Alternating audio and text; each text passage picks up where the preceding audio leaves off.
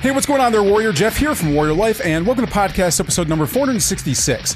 So if you're following any kind of prepping path at all, I'm sure at some point you've heard of the need to develop a survival mindset.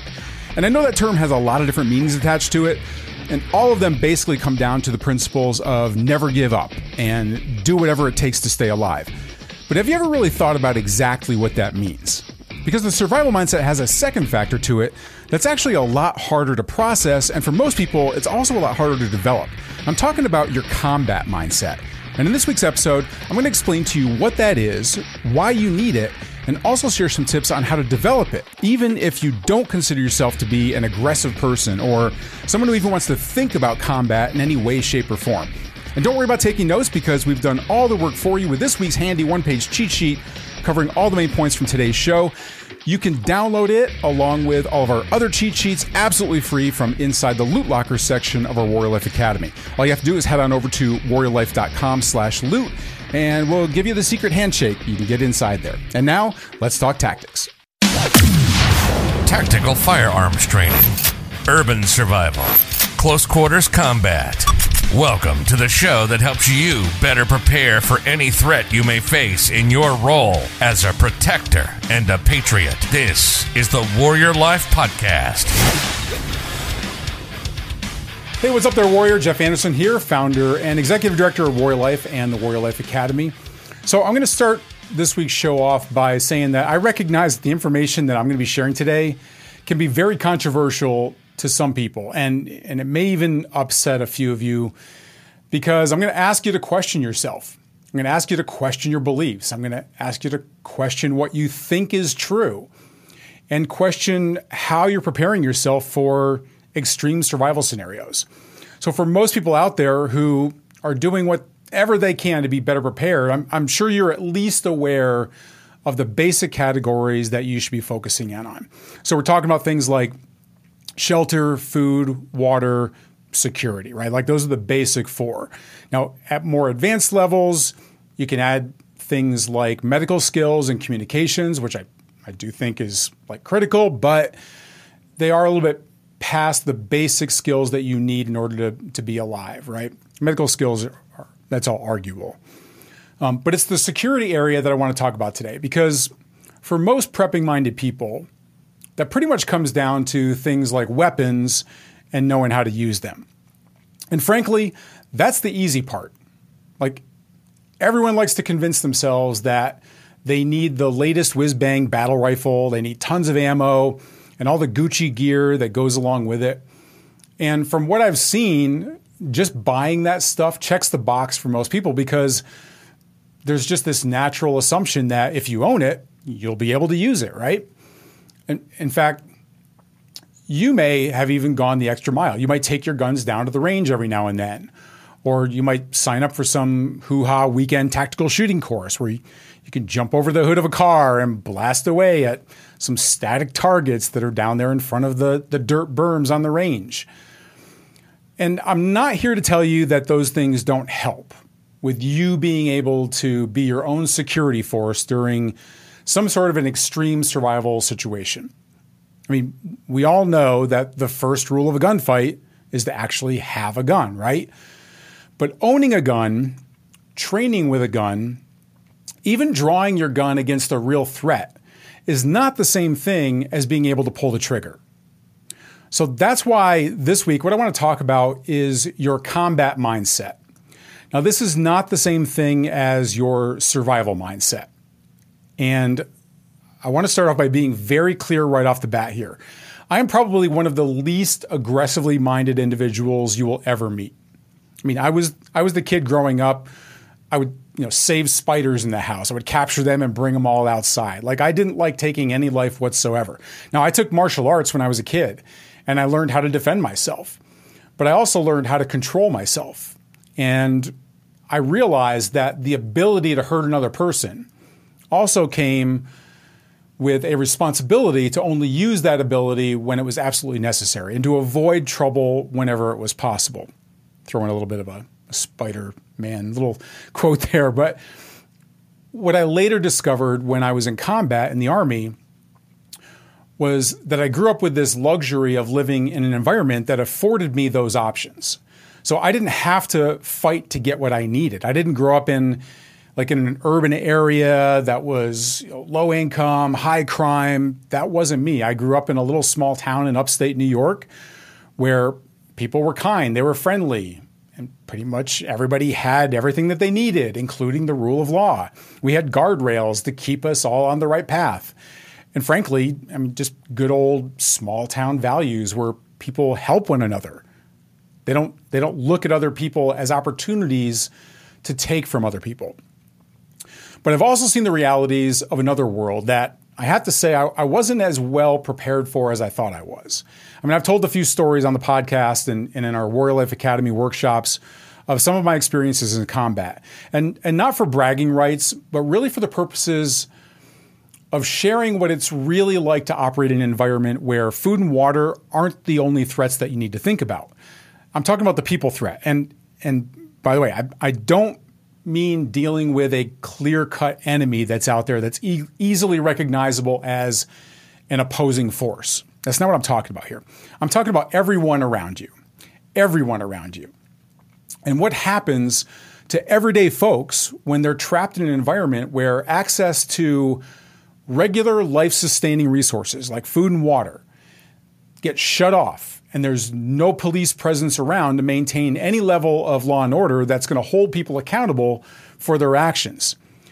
So for the people that I came into contact with, and these were mostly in urban areas, these were really just like neighborhoods of nice, friendly folks, pretty much just like you and me.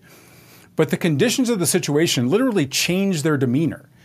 It forced them to question their values and how they dealt with each other, how they dealt with other people around them, just so they could simply survive.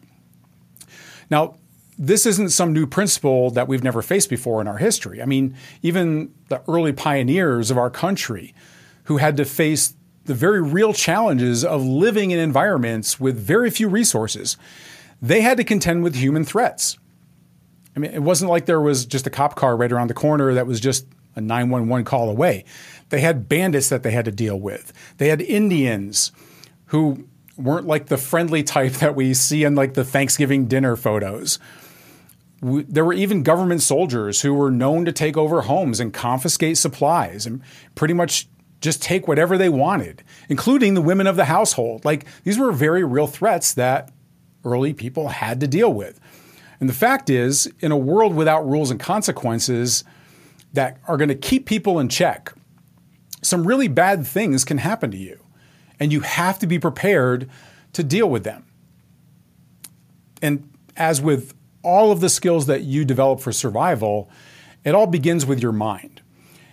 And I'm sorry to say that if you want to avoid bad things happening to you in a world without rule of law and where resources are scarce and it's every man, woman, and child for themselves, developing any level of combat mindset now, while you can, I'm afraid it's something that I consider to be a necessity.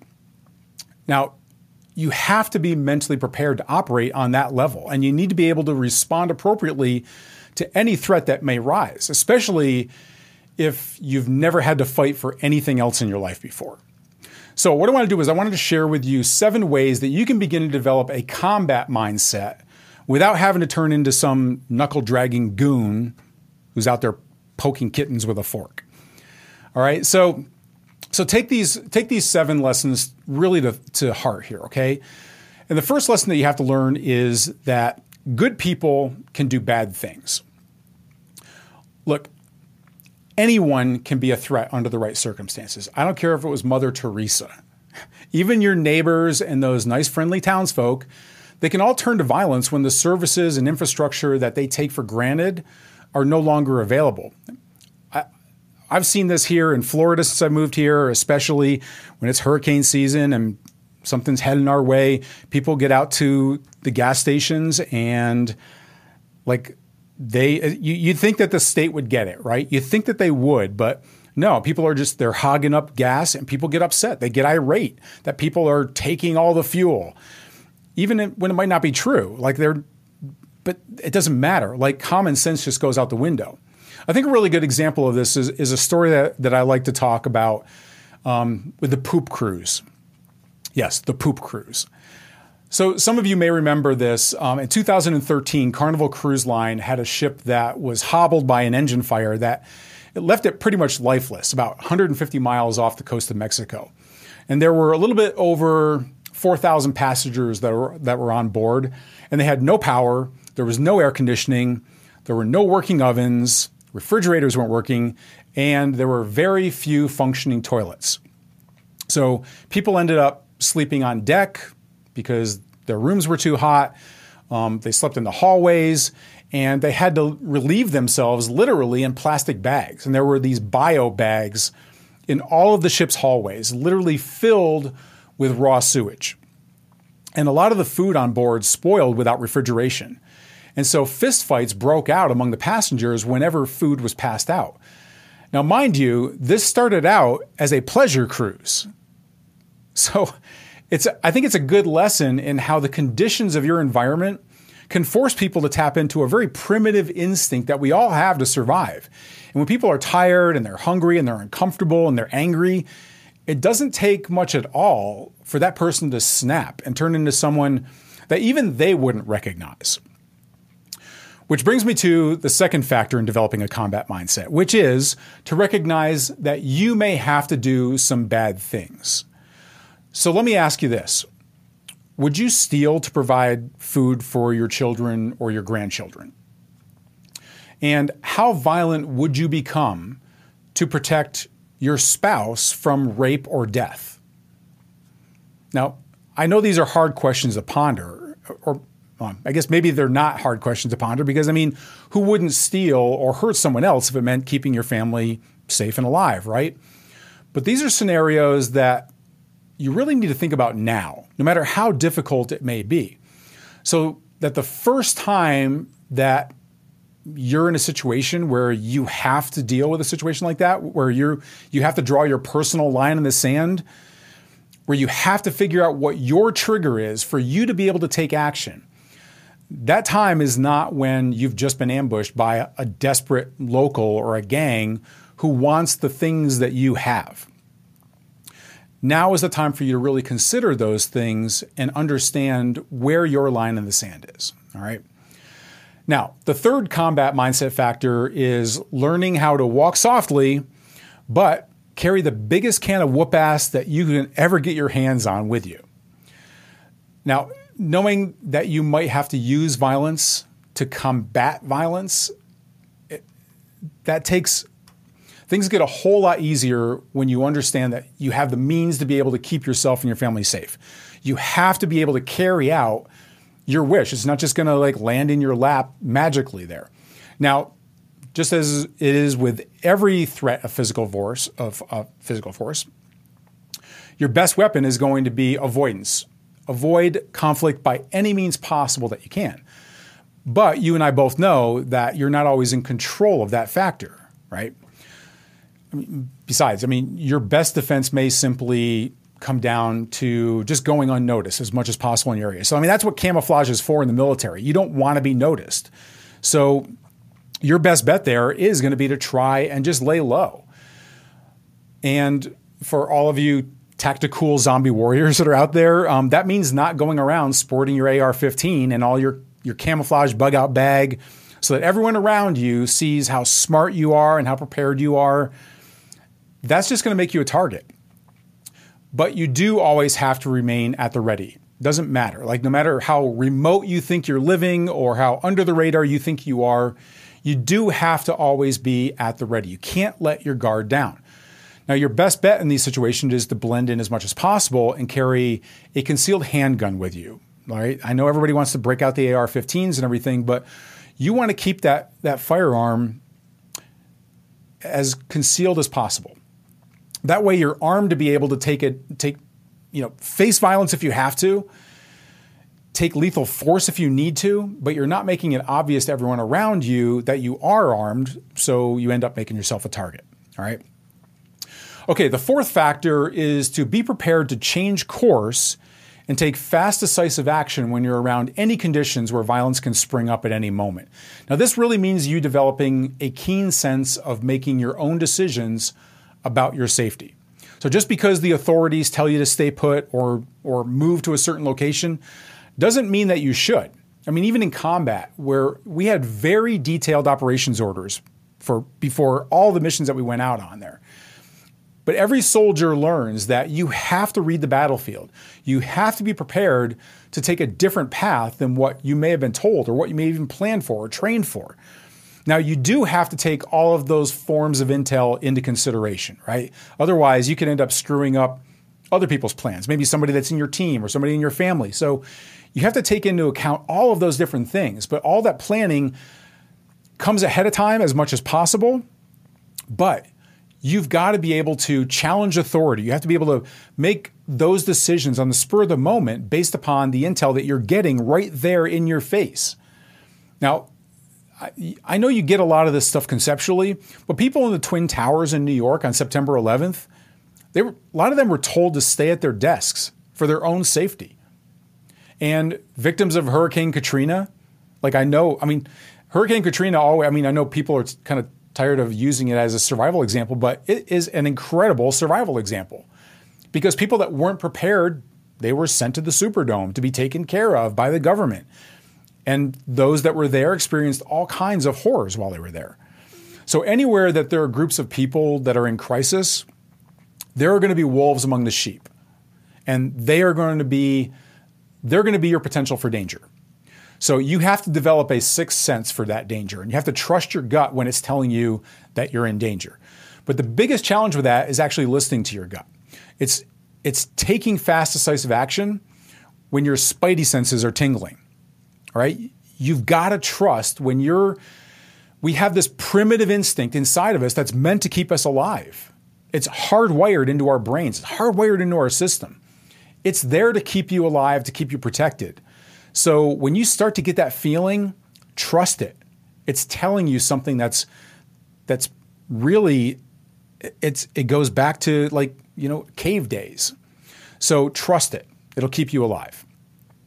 All right, the fifth factor is to go out there and take a tactical firearms course. If you are into firearms, if you do have the ability to take a training course, if you own a firearm, and yes, I know that I poo-pooed the weekend tactical course at the very beginning of the show, but really there is no substitute for actual experience. You've got to get out there and experience some level of adrenaline when it comes to physical force. Talk is cheap. And I've heard a lot of gun guys talk up a really good game about what they would do if they were ever faced with a threat. And I'm here to tell you right now, you don't know. You don't know. I know you think you know. But I've talked about this before, that I've seen some of the hardest charging soldiers out there freeze in combat when it came time to actually pulling the trigger, even when there were bullets being fired back at them. So you may talk big about how you'll never let anyone touch you or your family, but the truth is most people really don't know how they'll respond under stress. Now, a local tactical firearms course can, I say that in air quotes, it can provide you with a realistic adrenaline rush that may, more air quotes there, help desensitize you to freezing up when you really need to have your combat wits about you, right? But honestly, unless it's a force-on-force training situation that you can get out there, and these are really hard to come by, but if you can find one where you're facing a live person trying to put holes in you with simunition bullets, or anything that is going to sting, anything that's going to hurt, anything that's going to tell you something other than pow pow, I shot you, no, I shot you first, going back to the schoolyard. No, try and find something where you really have an aggressive training attacker who is trying to make a victim out of you and that you have to fight against, especially if it's close quarters. Somebody maybe that's trying to turn you into a human pincushion with a knife, right? You've got to be able to train at that level for you to really understand what those dynamics are against a live person, because going up against that static target, that's not going to do it. That's not the same thing. One of the things that Kyle Lamb, who was a legendary kind of Master Sergeant and Command Sergeant, I don't know if it was Command Sergeant Major, but Sergeant Major Special Forces. One of the things he told me years ago was that he got involved with competitive shooting, and for him, He said that competition gave him even more of an adrenaline rush than a real firefight did. Now, that comes from probably being in a lot of firefights, but it makes sense too, because people don't like to be in front of other people. They don't like to be judged. They don't want to look like a fool. They don't want to look like a loser. And all of those things come up when you're in competition. You want to be made fun of. You want to be like the macho guy out there, right? Well, like that's going to come into question. You're going to question yourself out there, and it's going to make your hands tingle. It's going to make them jiggle. You're not going to be as accurate as you are. You're going to be running from station to station. You got to have a lot of different factors there. Another thing that I've suggested I've told people to do is to go get your ass kicked out on the paintball field. In fact, go back and listen to, I looked it up before here, podcast episode number 64, the old days here. And I talk about some of the things that I learned from the paintball field, getting out there. There's a lot that you can learn from things like that. I know it's still play, it's fun, but those things hurt when they hit you. And there's a lot you can get there. So go check out episode 64 also. All right, the sixth factor that's going to help you develop a combat mindset, especially in light of some of the stuff that we were just talking about, is to go hunting. Now, I realize that many of you that are listening right now, you already do that. You're already avid hunters. Me, I was never much of a hunter. I mean, I used to go out with my stepfather like every Thanksgiving, once a year. On Thanksgiving, we would go out there, trudge through the snow. I had my Daisy Red Ryder BB gun with me. And we never saw a thing. Never shot around, never actually experienced the hunt. To me, it was just like walking in the woods. But I knew that it was something that, and again, I'm the guy that saves spiders, right? So I don't like killing anything. I don't like taking any life whatsoever, especially when it's somebody that's not firing back at me. It's somebody like a deer. But frankly, I forced myself to go deer hunting with a buddy of mine, an old Army buddy of mine a few years back, just so I could expose myself to the taking of an animal's life. I mean, shooting it wasn't something I was worried about. I know how to shoot a rifle. But taking the life was something that was a mental hurdle I had to get over, even after coming out of combat. But I also wanted to learn how to dress it. Just for survival purposes, I wanted to be able to provide for my family if I needed to go out there and go hunting.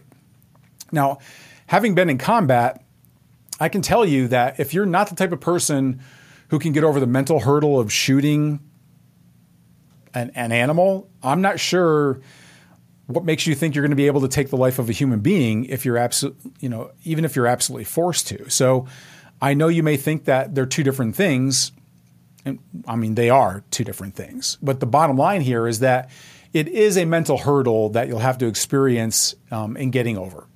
And it's definitely better to learn on a deer first, trust me. All right.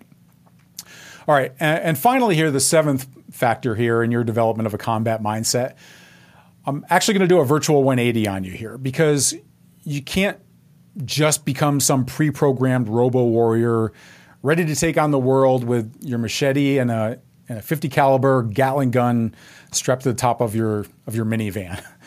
Like, I know we've been talking all about the lengths that you may have to go to and the wrong things that you might have to do if you want to survive. However, I do believe that even in a total collapse of our infrastructure, right, the rule of law is going to find some way to come back around. And you might just have to pay for any of those transgressions that you may have had to carry out.